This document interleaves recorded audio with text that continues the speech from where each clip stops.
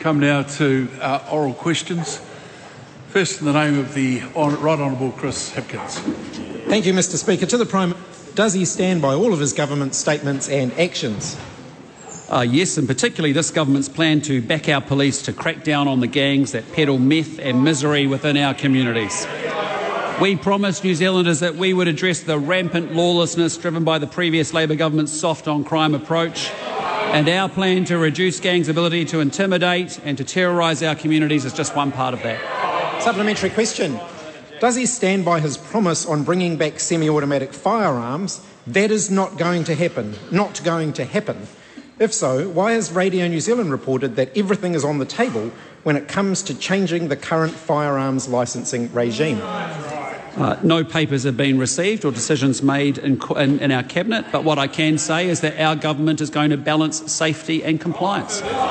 Supplementary question. Will he guarantee that his government will not bring back military-style semi-automatic weapons? We will not be introducing any firearm types into this country beyond those that are currently available to licence owners under current laws and regulation. The Honourable David Seymour. Is it the case that the government has no plan to bring back semi-automatic firearms because there are already approximately 6,000 New Zealanders with a licence to have one, and it's logically very difficult to bring back something that's already there? That is correct. Supplementary question. Is the government intending to make any changes to the number of people who can access military-style semi-automatic weapons? As that member knows, our coalition agreement states that we will rewrite the Arms Act to provide for greater protection for public safety, and we're going to simplify the regulatory requirements and ensure very good, smart compliance. Why won't he rule out liberalising access to military-style semi-automatic weapons when the police have made it very clear to the government, both present and former, that doing so would result in more of those weapons getting into the hands of gang members and others who intend to break the law? Because no papers have been received, no discussion has been had and no decisions have been made in Cabinet. Supplementary question. Is he intending to visit the Linwood Mosque on March 15? If so, will he tell the victims of that massacre that he is intending to change the law to make legal the purchase of those types of firearms again, given that the firearm used in that terrorist attack was legally purchased? No disrespect, but I won't take any lectures from that member about that event. I was an employer of someone who lost an employee in that event, and I take that very seriously.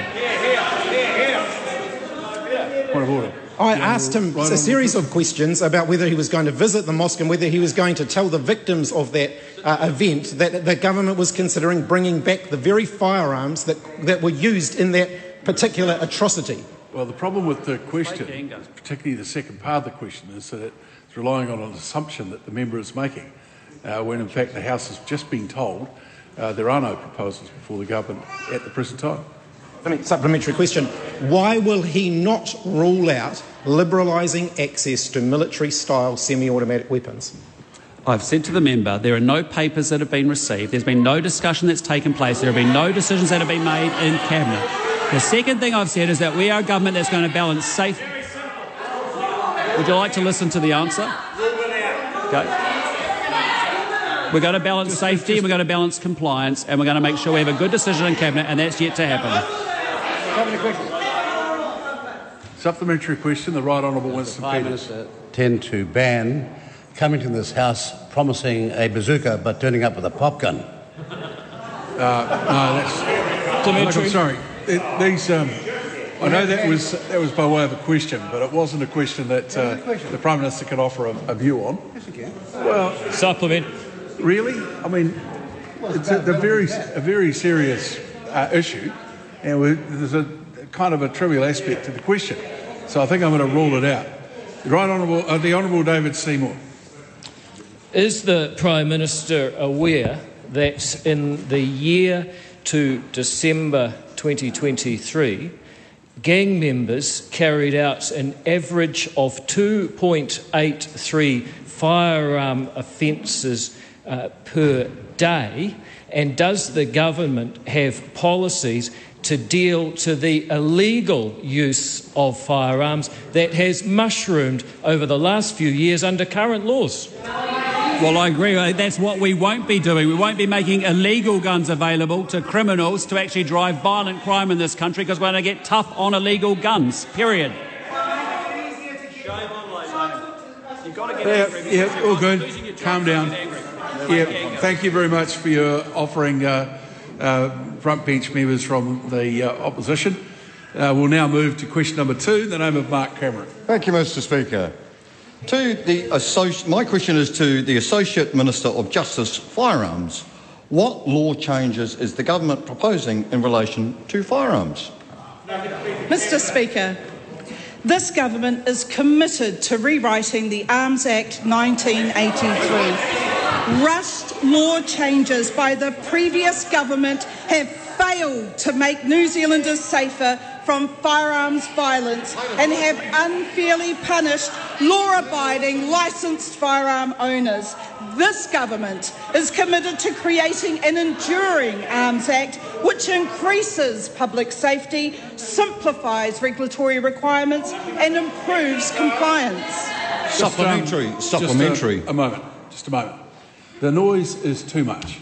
It's a very serious topic, and it should not be a topic that ends up with a minister shout it down. Questions can be asked in silence. That's the respect that the House shows to the questioner, but there should be a little bit more attention paid by way of simply listening to the answers being given by ministers. Hon James Shaw. Thank you. I've got 2 points of order there, Mr. Speaker. First one was just around rulings about questions, patsy questions being used to attack the opposition, which was contained in the answer that the Minister gave in her primary response, and I just wanted to get your view on that. And the second one was just to kind of clarify what happens when a government minister is making policy statements on behalf of the government when the Prime Minister has just said that there have been no papers received or discussions had. Well, on the first point, I couldn't hear what was being said because of the noise to my left. On the second point, a minister's answers are for the House to make a determination about, not for the Speaker. Supplementary. Cameron Luxon. Mark Cameron. Thank you, Mr. Speaker. Easy mistake to make. Well, my sincere apologies, Mark. Thank you, Mr. Speaker. What immediate changes is the government proposing? Mr. Speaker, the previous government's over-regulation on clubs and ranges have forced several to shut down. It is imperative for New Zealanders to have access to secure venues for firearms usage. The absence of such facilities poses additional risks to the community. Therefore, we are dedicated to overturning these unnecessary regulations to ensure the safety and the availability of these important spaces. Right Honourable Christopher Hipkins. Has she received or requested any advice on increasing access to military-style semi-automatic weapons? No. Supplementary. Mark Cameron. Thank you, Mr. Speaker. Which firearm laws is the government going to review? Mr. Speaker, the government will review the effectiveness of the Firearms Registry in enhancing public safety. Concerns raised by licensed firearm owners regarding privacy breaches and unjustifiable costs warrant a thorough evaluation. The review will commence no later than June 2024. Supplementary. Mark Cameron. Thank you, Mr. Speaker. What steps is the government taking to target gang members holding firearms illegally?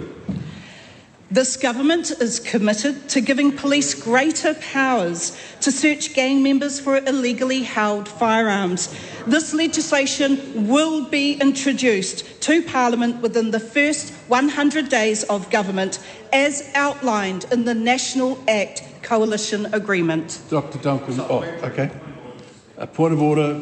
The Honourable James Shaw. Mr. Speaker, just in relation to that answer and the one to the question before that, that does appear to contradict what the Prime Minister just said about no decisions having been made or any papers or discussions being read. And I just wondered if the Prime Minister might need to correct his answer to the earlier question. Well, with all due respect, that is not a point of order. That is a point that you are making. You've made the point. There's nothing further to be done about it. Mark Cameron. Thank you, Mr Speaker. Will her government allow competitive shooters to use semi-automatics for sporting purposes? Mr Speaker, the coalition government has yet to decide on this issue, but currently over 6,600 New Zealanders are licensed to possess semi-automatic firearms, and this occurred under Labour's regime. They were never banned under the previous government. This government is the adult in the room, and we are committed to finding a solution to this issue for the benefit of public safety and practical regulation. Move now to question number 3, in the name of the Honourable James Shaw.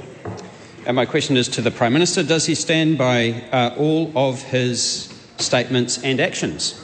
Yes, and in the context they were given. Does he stand by his statement that, quote, our focus is on making sure we honour the treaty, end quote, and if so, will he ensure that the new fast-track consenting legislation will uphold the treaty? Yes, I will.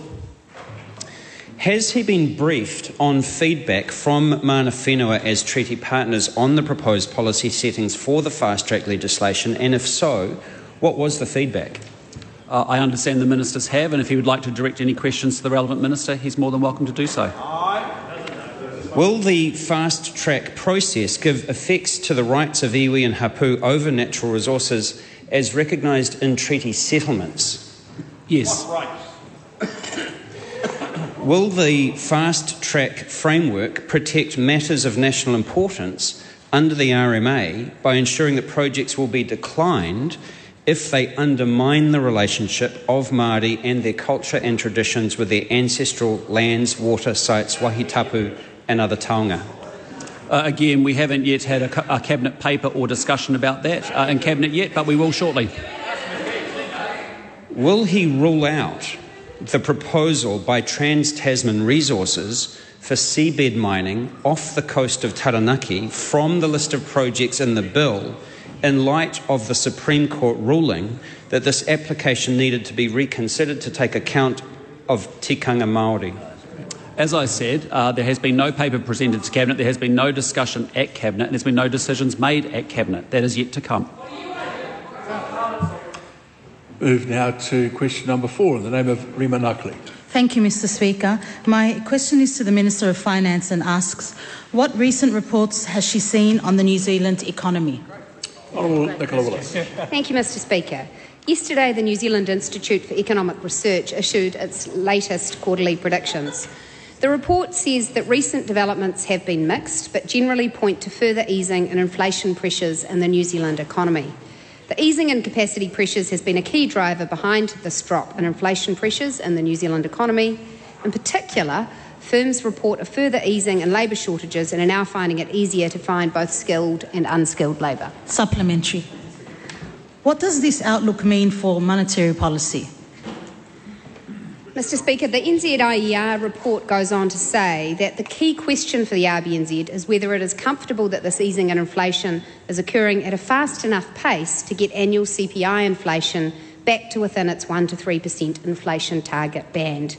The RBNZ's monetary policy statement came out at 2 p.m, and I've been advised that the OCR has been held steady.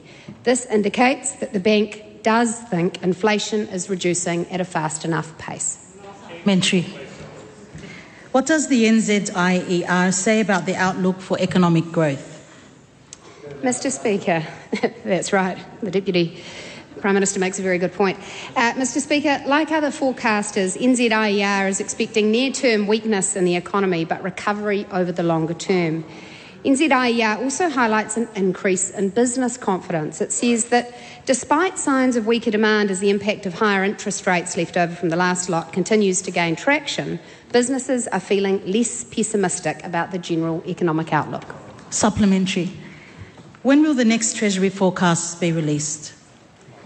Mr Speaker, the next complete set of Treasury economic and fiscal forecasts will be released with the budget on May 30. Data revisions and recent outturns since the half-year update in December indicate that the economy is likely to be in a weaker position this year than was anticipated before Christmas. That will flow through to forecasts for tax revenue, so I expect the Crown to be collecting less revenue over the next few years than was previously expected. Question number 5, the name of the Honourable Barbara Edmonds.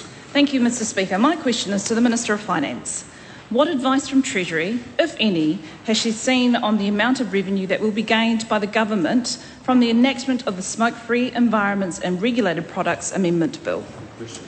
Mr Speaker, I am advised that regardless of the enactment of the Smokefree Environments and Regulated Products Amendment Bill, excise revenue is predicted to continue to gradually decline as smoking rates continue to decrease. In preparing the half-year economic and fiscal update last year, Treasury did a rough estimate of tobacco excise revenue, assuming the continuation of the current smoke-free regime that has existed and been successful for many years.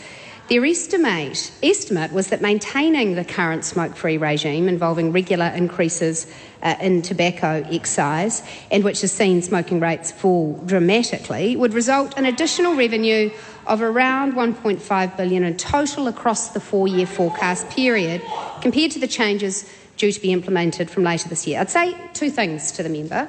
First, those numbers are very rough, and better forecasts will be included in the government's books as part of the budget update.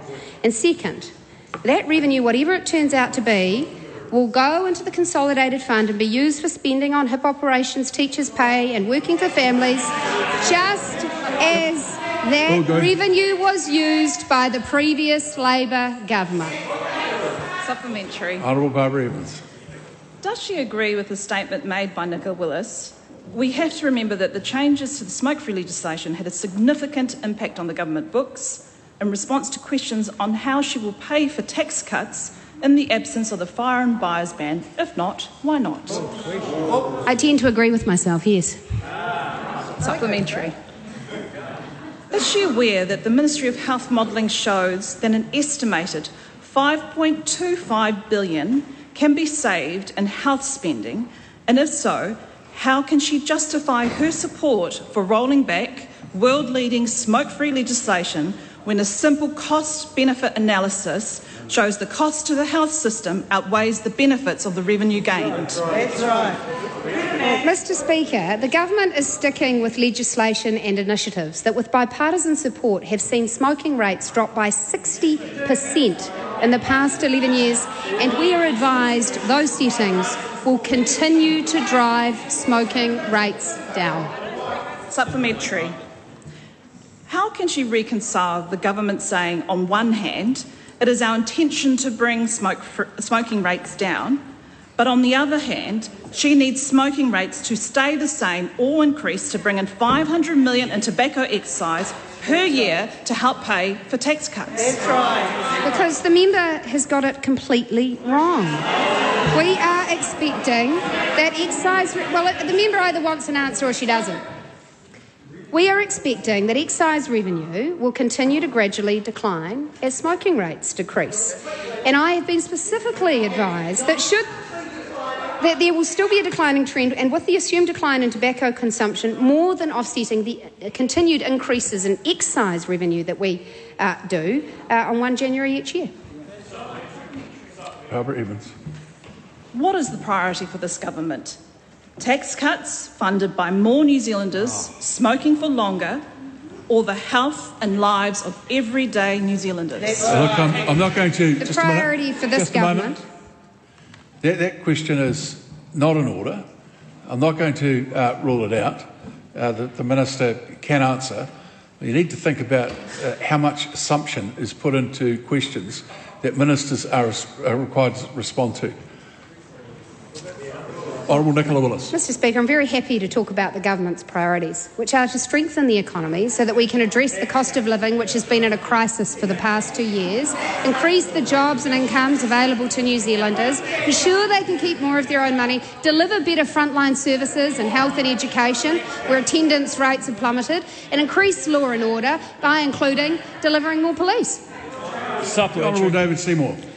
Is the Minister of Finance aware of reports attributed to Victorian police in Melbourne that last year 27 convenience stores were attacked with fire bombings as part of standover tactics believed to be connected with the illicit tobacco trade? And if she has considered the impacts of illicit tobacco on both health and the government's books, does she believe that it's actually time to bring a bit of reality into this debate? Yeah, well, there was also another interesting question that goes well beyond the responsibilities of the Minister. I know that you couched it with has she considered, therefore it can go ahead. But I think we've got to be careful about how much assumption we put into questions. The Honourable Nicola Willis. Mr. Point of order, the Honourable Barbara Edmonds. I seek leave to table a Treasury Official Information Act request that documents the forecasting in relation to tobacco excise due to the changes in legislation. Are you tabling a request or a response? I'm tabling the response. And is it publicly available? Not that I'm aware of. Well, okay. Leave us all. Is there any objection? Is it publicly available? Well, is it? I'm asking the question. Well, that's a sentient voice, Mr Speaker. Well, hang on. I will deal with this. I'm sure I can answer the question, by the way. I'm asking the member, is it a publicly available document? Not that I'm aware of, Mr Speaker. I'll put the leave. It's a leave us all. Is there any objection? Appears to be none. Right on, Winston Peters. Can I ask the Minister as to whether or not it's a fact that the success of the present government's plan is in the forecasts of the tax for tobacco and cigarettes being hundreds of millions of dollars less than Grant Robinson was forecasting in 2020? Well, look, the Deputy Prime Minister makes a good point, as did David Seymour before him. So I'm going to address both questions in one. I think that's a good way to do things. We do have to be very conscious of the black market, because what the regulatory impact statement... Point of order, the Honourable James Shaw. Yeah, thank you, Mr Speaker. I just wanted to refer back to the earlier Speaker's rulings around the use of patsy questions to attack the opposition. Yes, that would. With regards to what? The question that the Deputy Prime Minister asked then was... No, I'm sorry, that can't be a patsy if he's referring to budget numbers. That's not an unreasonable question. Well, I'll withdraw the use of the word patsy. Nevertheless, the supplementary question that the Deputy Prime Minister asked was clearly an attack on the opposition. Well, I'm sorry, I didn't see it that way. So we'll finish that answer, and then I'll have to go back to David Seymour because I managed to cut him off getting an answer. So he'll probably have to ask a question again in a better way, I hope. No, hang on, we're not finished here. Mr Speaker, perhaps I can help the House by addressing two questions in one. Minister Seymour's question was about the black market. And this is a very real concern because the regulatory impact statement for the previous government's legislation warned specifically, quote, the illicit market has been increasing and the recommended policy changes are likely to exacerbate this. And I would point out that the only people that benefit from a flourishing black market are criminals and gangs. In answer to the Deputy Prime Minister's supplementary question, he makes a good point, which is that the revenue that the coalition government is likely to receive from tobacco revenue in the forecast future years will be considerably less than was received by the previous Labor administration in 2020, where they earned $2.2 billion in tobacco exercise revenue, which they happily invested in roads, hospitals, schools and the like. Thank you. And I'm sure that satisfies you, Honourable Seymour. Certainly satisfies me, which is all that matters. So can we now move to question number 6, the Honourable, Miles Anderson. Thank you, Mr. Speaker, for the elevation and position. My question is to the Minister of Housing. What announcements has he made about the government's work program in housing? The Honourable Chris Bishop. Mr. Speaker, yesterday I laid out the government's work program to fix New Zealand's housing crisis. 5 interlocking actions. Firstly, going for housing growth, to smash urban limits holding our cities back, fix infrastructure funding and financing, and introduce incentives to encourage cities and regions to go for growth. Secondly, improvements to the rental market to make it easier to be a landlord and easier to be a tenant. Thirdly, building and construction changes to improve competition, lower building costs, better social housing to look after those who most need support. And fifthly, reform of the Resource Management Act 1999. Supplementary. How will this agenda to fix the housing crisis improve the lives of New Zealanders? Well, Mr. Speaker, the housing crisis that New Zealand has inherited from the last government affects almost every aspect of New Zealand society. Young people don't have the opportunities to own their own homes in the way that generations before them have had. And of course the housing market consigns thousands of our fellow New Zealanders to live in motels for months at a time. Mr. Speaker, our agenda charts a realistic and achievable path out of this mess and tackling our housing crisis once and for all. Supplementary. How will this agenda to fix the housing crisis in New Zealand improve the New Zealand economy? Well, Mr. Speaker, one of the best things we can do to improve the New Zealand economy is to fix our housing crisis.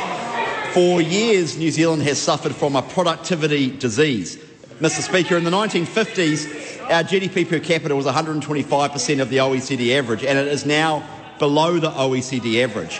Fixing this can be done through effective and efficient urban development, because cities are engines of productivity. And when we stop people building houses, we lock people out of cities, and that makes us all poorer. So we are going to allow our cities to grow up and out, and we're going to let people build more houses.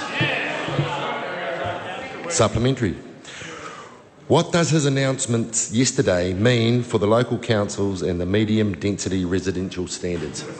Well, Mr. Speaker, the first element of our package will require councils to zone enough land for 30 years of housing growth. We also heard the message from many New Zealanders and many communities that the MDRS standards were too blunt and one size fits all. So as part of that, we are going to give communities and councils flexibility to opt out of the MDRS, striking the right balance between zoning for growth and flexibility to decide where that growth happens. Mr. Speaker, I also announced yesterday that in my role as Minister for RMA reform, I will be the decision maker on relevant district plan changes relating to housing, where the councils and the independent hearing panels do not agree, for example, in Wellington. Question number 7, in the name of the Honourable Julie Anne Genter. Tēnā koe, Mr. Speaker. My question is to the Minister of Housing. Does he stand by his statement that, quote, the evidence is as plain as day. Cities that make it difficult to build more housing have housing affordability problems. And if so, what advice, if any, has he seen on the impact on affordability of allowing councils to opt out of medium density residential standards? Mr. Speaker, to the first part of the question, yes. To the second part of the question, I've seen a range of advice on our going for housing growth policy, which, as I've just mentioned, includes making the MDRS standards optional, while also requiring them to zone for 30 years of housing growth. Our position is that the current rules are too blunt, too one-size-fits-all. We've heard the concerns from communities up and down the country, and we believe our new approach strikes the right balance between zoning for lots of growth and flexibility. I'm still in the process of receiving advice on the design of how we make the MDRS optional. It is legally complex, as the various councils are in different stages of their plan changes. I haven't received specific advice on affordability to deal with her specific question. But I've been clear that councils won't be able to opt out of the MDRS rules until we're satisfied they are releasing sufficient alternative development capacity to improve affordability.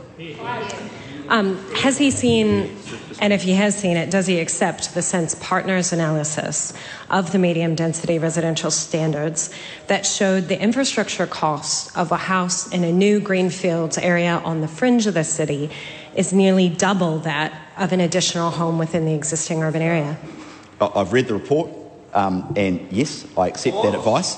That is why, as part of our reforms, we are saying that greenfields growth will have to be paid for by that growth. So the infrastructure cost for that growth will have to be paid for as part of that growth.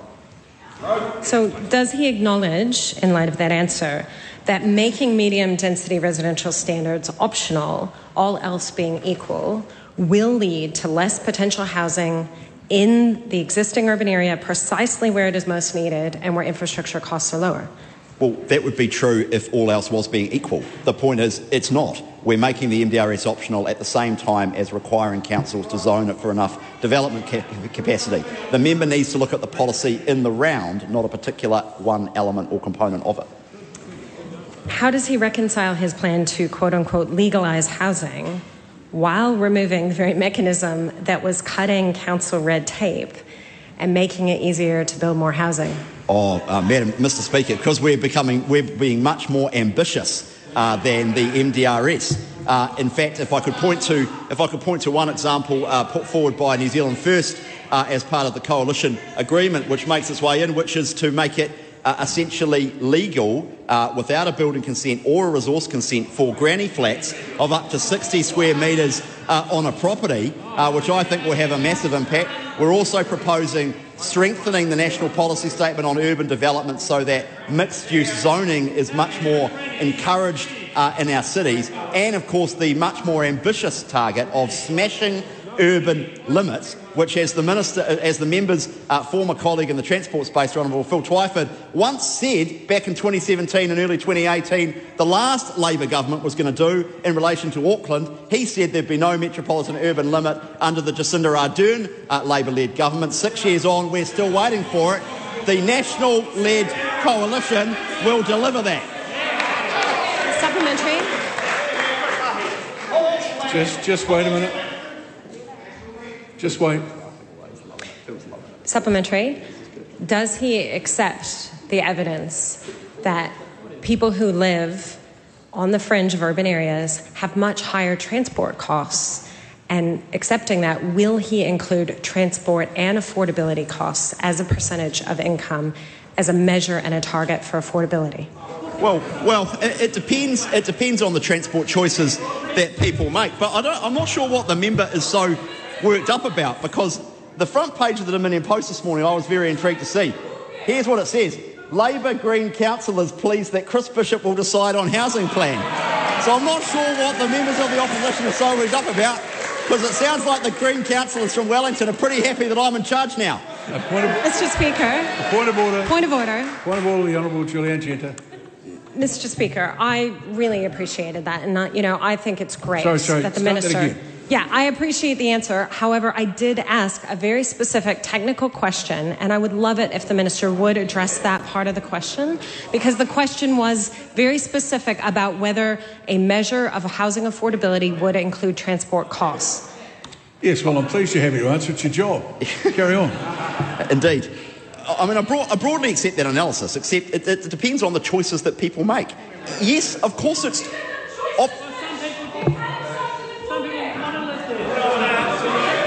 Of course it...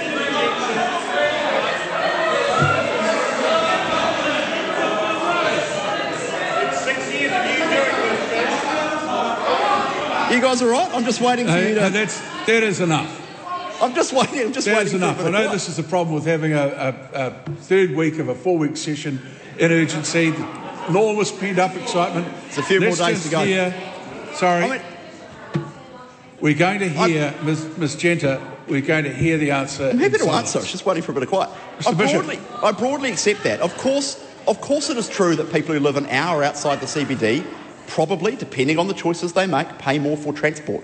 But the point is, over on the side of the House, we believe in choice. Some people will choose to live in the suburbs. Some people will choose to live in a granny flat. Some people will choose to live in an apartment. Actually, what we need is housing choice, and more importantly, we need urban land settings that facilitate those choices. Somebody question. Point of order, the right honourable. No, this is a supplementary question. Oh, supplementary question. The right honourable Winston Peters. Just to get this straight from the minister, is he saying that under this new change, a 60 square metre flat or building can be erected with just an engineer's report? Or in other words, a Coral's flat for Willie? Don't answer that question. And we've got to stop this sort of clever technique of asking these questions that clearly indicate a very generous attitude towards the person you were talking about, but that's a private arrangement you can make with him. Mr. Speaker, what's gone wrong with this place? All I'm trying to illustrate is that some people in this House might be seriously keen to hear that answer, some more with greater acuity than others. And I was being kind when I said that. Now you're turning into some sort of attempt by me to be offensive. Yeah. But when I've ruled on something, you can't have a point of order on a ruling. Sort of, you know the rules of the House. You've been here so long, you wrote half them. Anyway, can we now move to question number 8, in the name of Dr Ayesha Verrall. Thank you, Mr Speaker. My question is to the Associate Minister of Health and asks, does she stand by her statements and actions? Mr Speaker, yes. Supplementary. Was she being truthful when she said, I haven't looked at a freeze on excise at all in an interview with Guy on Espinel? In the context of the interview that was conducted, the answer I gave to the question that was put within a 25-minute interview was accurate in the response and framework that question was put. What the hell is that? Has she solved the mystery of who wrote the document that contained proposals to freeze tobacco excise tax in the 3 weeks since she told Mike Hosking that she was not sure who put it on her desk? Work in progress. It's not a mystery, and that same document also referred to a key bullet point, which was how to destroy the tobacco industry, which was one of the many discussion points that was collated from a range of campaign, positioning and statements.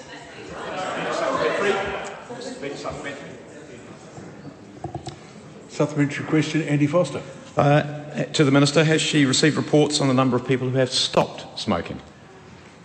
Mr Speaker, yes, I have received a range of reports, specifically at the current level of smokers being at 6.8%. Importantly, that data also noted that the Smokefree legislation that the previous government based their positioning on was 2019-2020 data, and since that data on which they based their legislation, 305,000 people have quit smoking, and youth smoking fell from 10.3% to 3%, proving the existing legislation was highly effective. Supplementary, Dr Ayesha Verrall. Why has she refused requests to release the document under the Official Information Act if it is merely, as she has said in this House, a range of historical policy positions and notes? The documentation is part of the discussion documents relating to this legislation being developed, and therefore it is under that position that it's been withheld. Dr Ayesha Verrall. With respect to the mystery of who wrote the document that appeared on her desk, has she considered calling in a former detective to investigate?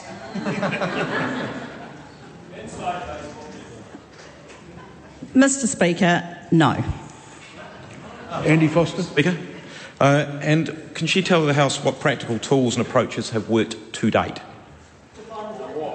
Mr Speaker, vaping vaping as a cessation tool has worked successfully, and I would like to recognise that the Smokefree Environments and Regulated Products Amendment Bill 2020, introduced by New Zealand First, which regulated vaping, has been a monumental factor in the smoking reduction rates we are seeing today.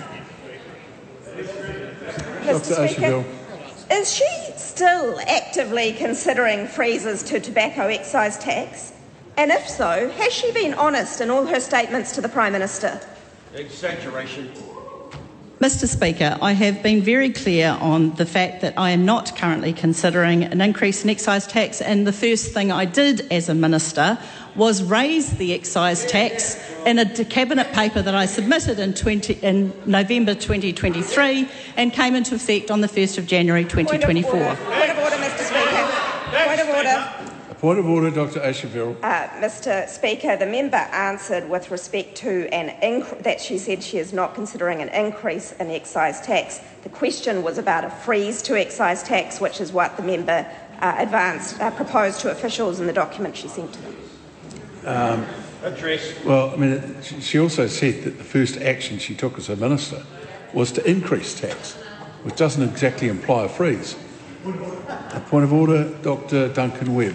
In an earlier answer, from the minister, she quoted from the document by saying there was a section headed "Destroying the Tobacco Industry."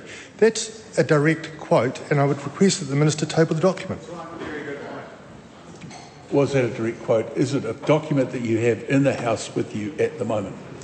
No, it's not a direct quote, and it's not with me in the House. Thank you. Move now to... Well, when the House is ready, we'll move to question number 9 in the name of RAWIRI WAITITI. Kia ora, e te pika. My question is to the Minister of Justice. Does he stand by all of his statements and policies? Mr Speaker, yes, in the context in which they were made, particularly my statement on Sunday that for too long gangs have been allowed to behave as if they are above the law. They are not. And this government is determined to restore law and order. What evidence and research does the Minister have that shows banning gang patches will reduce crime in our communities? Well, look, the evidence that I'm most interested in is the 50% increase in gang membership in the last 5 years under the previous government, which has led to a sense of disorder on our streets, and that's the evidence I'm most interested in. Point of order, Mr Speaker. A point of order, RAWIRI WAITITI. The question was clear. What evidence and research does the Minister have that shows banning gang patches will reduce crime in our communities? He didn't address it, nor did he answer it. Yeah, I think you probably have another crack at that. Well, the evidence I see is, and that we've received, is the intimidation that people have seen right across the country, and we've also seen the progress that similar gang patch bans have had in Western Australia and other countries. Point of order. Point of order. Once again, the Minister has... Let me call you. RAWIRI WAITITI. Sorry, Mr Speaker. Once again, he has evaded answering the question. The question is simple. What evidence and research does the Minister have that shows banning gang patches will reduce crime in our communities? He hasn't addressed it nor answered it. He actually did answer, because he also referred to evidence he had from Western Australia. Now, he doesn't have to expand on what that is, but that's what he said in his answer. He also, well, you can all wobble your heads as much as you like. This is how I heard it, and this is how I'm ruling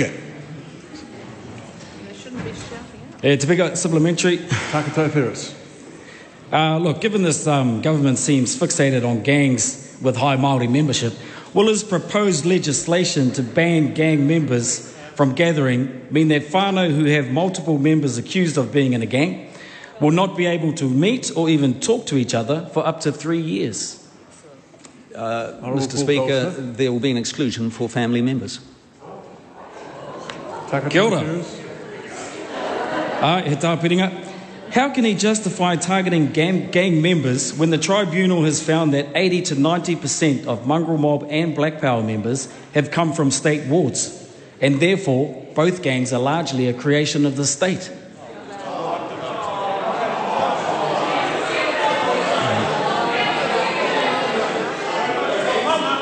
Mr. Speaker, we absolutely agree that the background of offenders is relevant to sentencing, but also we are a party that believes in personal responsibility. And I should note that the long-term insights briefing on imprisonment states that most people serving sentences in prison in New Zealand have been convicted of serious sexual or violent offending, and no society can function if people are not held personally responsible for their actions.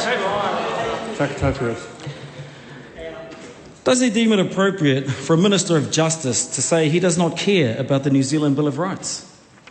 I never made such a statement. Are you sure?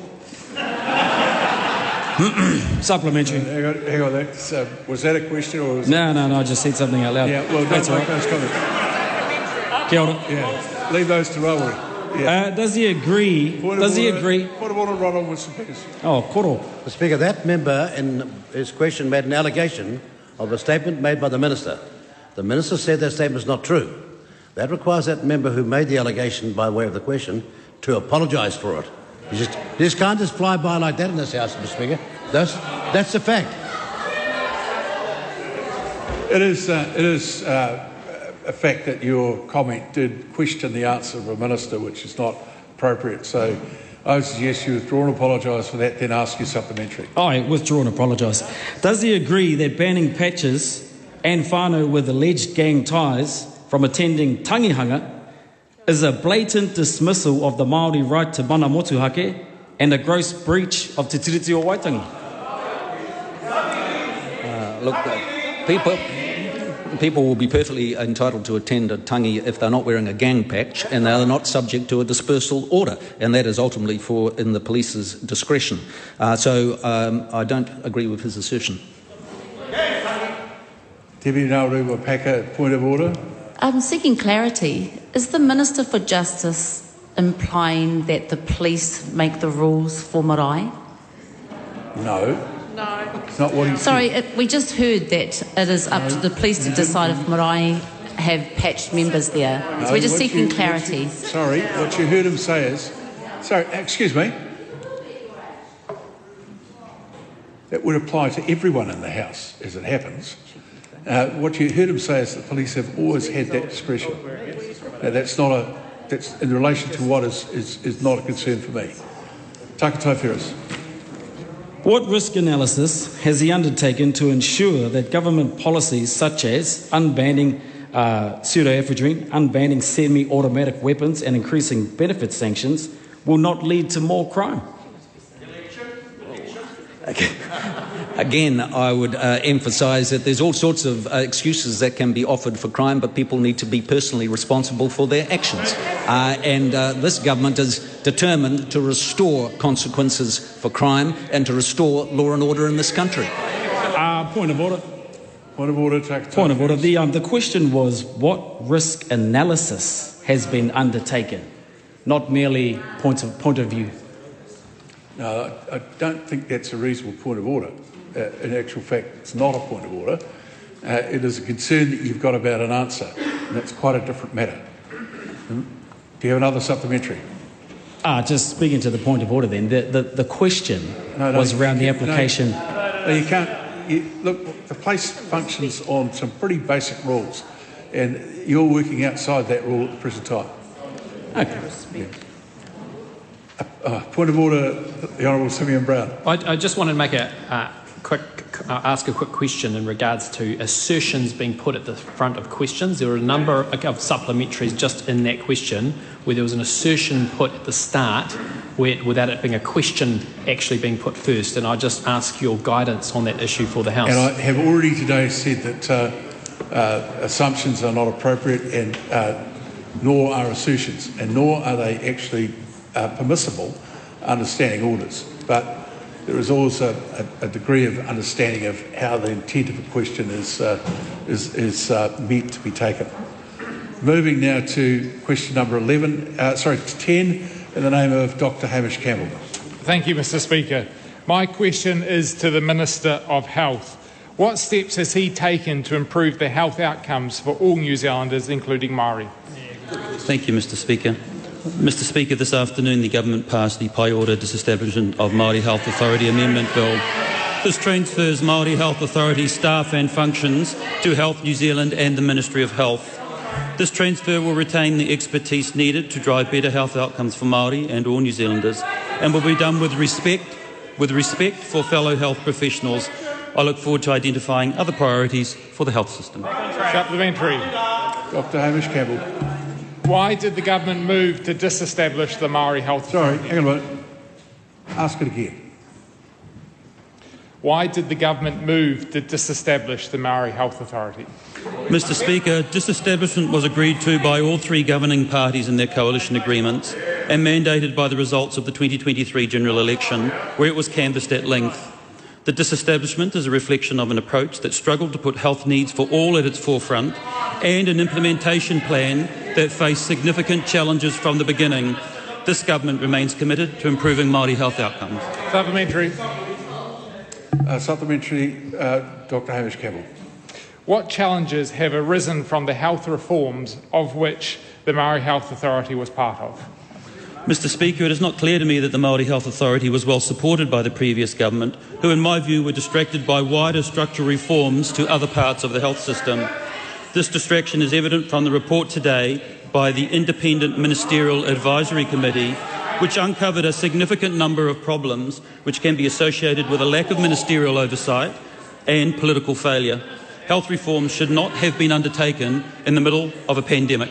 Honourable Penny Henare. Thank you, Mr. Speaker. To the Minister, do the steps taken by the Minister to improve health outcomes include opting out of the International Health Regulation Amendment days after taking office, repealing world-leading smoke-free legislation and repealing the Māori Health Authority? Mr. Speaker, the steps towards better health outcomes include some of the outcomes that are present in Pai 2, some of the outcomes that are present in Whakamaua, and some of the health outcomes that we'll identify in our government policy statement. Back on track. Dr Hamish Campbell. What is the government's vision for Māori health? Thank you, Mr. Speaker. This government is ambitious for the future of Māori health, and this bill signalled the beginning of a different journey, a journey in which we strive to achieve better health outcomes for all New Zealanders, including Māori. This government will ensure the health system is performing after 6 long years of deteriorating health metrics. Back on track. Thank you. We'll move now to question number 11, in the name of Dr Duncan Webb. Kia ora, Mr. Speaker. To the Associate Minister of Justice, does she stand by all her statements in respect of firearms reform?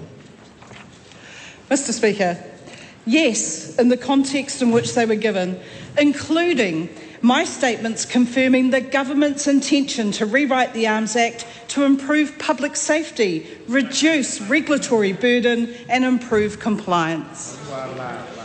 Supplementary. Does she stand by her statements reported in Radio New Zealand that sports shooters may be permitted to own semi-automatic weapons, or does she agree with the police who have said such a change would introduce an unacceptable risk of high-capacity semi-automatic centre-fire firearms again becoming readily available in the black market through theft or provided by non-compliant licence holders? Honourable Nicole Aki. Mr. Speaker, I did not make the statement as has been referred to by that member, but what I will confirm is that in rewriting the Arms Act and having enduring legislation, this government will not take 6 days in which to pass legislation. We will go through a full process that will ensure that the communities of New Zealand are heard and participate in the legislative review.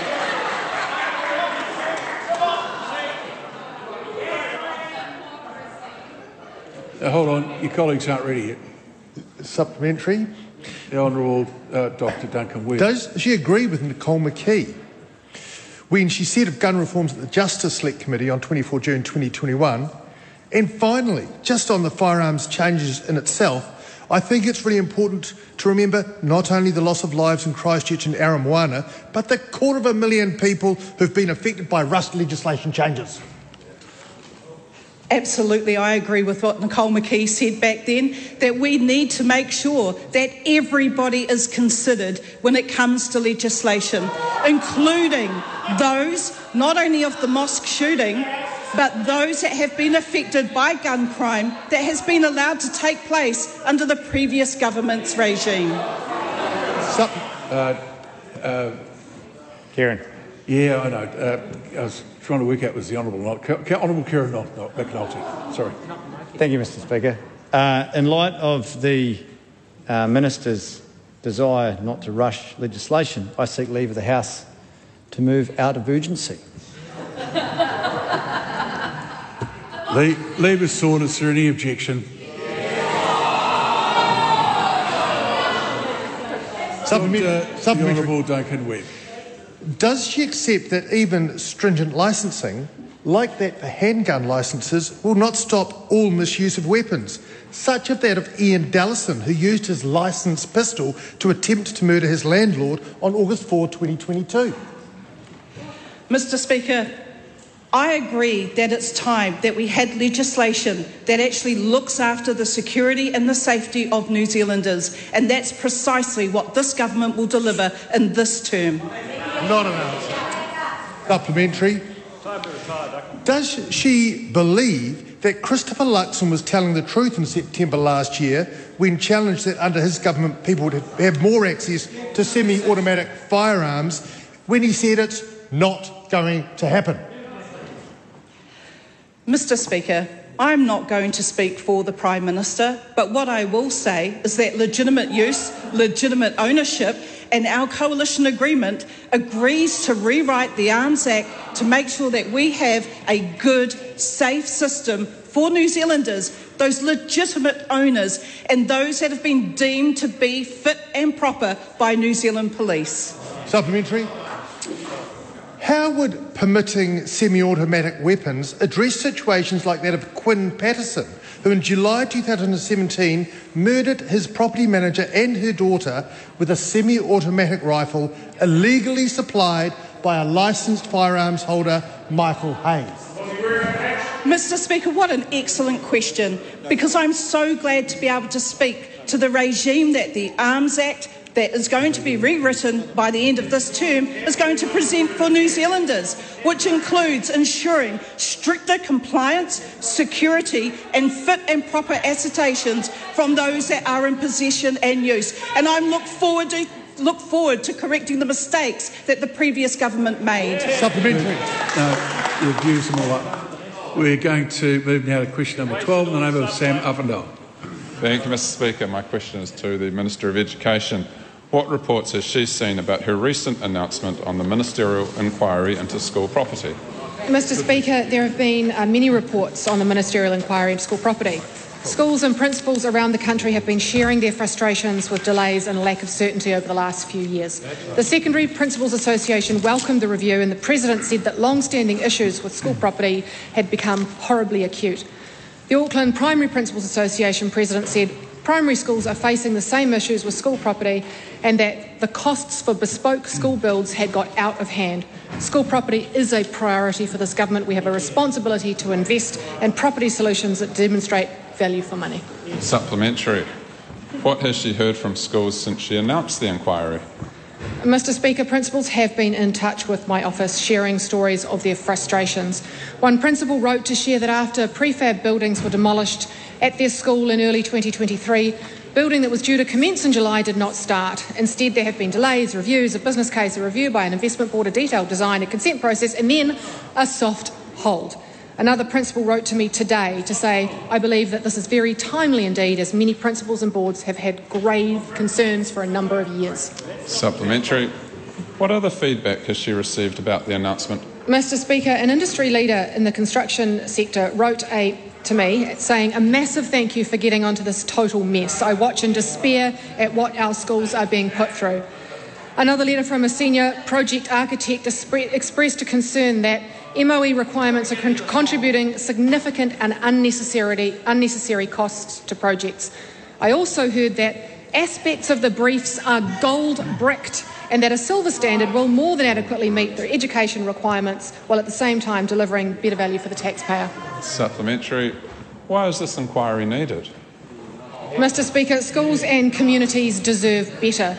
As I said in the House yesterday, these challenges are due not to only building cost increases, but also, in the Ministry's own words, to scope creep and over-reliance on bespoke designs and over-engineering add-ons like extensive landscaping and infrastructure.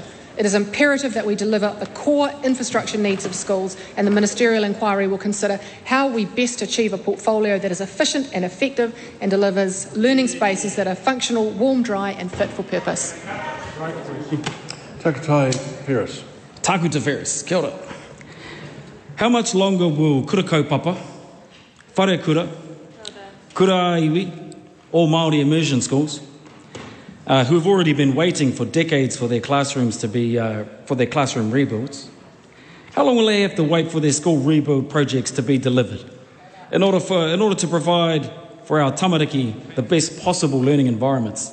And how long will this government's inquiry take? And what is the timeline for our kura receiving the school rebuilds that have already been promised to them? Mr Speaker, the ministerial inquiry is set down for 3 months. Good. That brings oral questions to an end.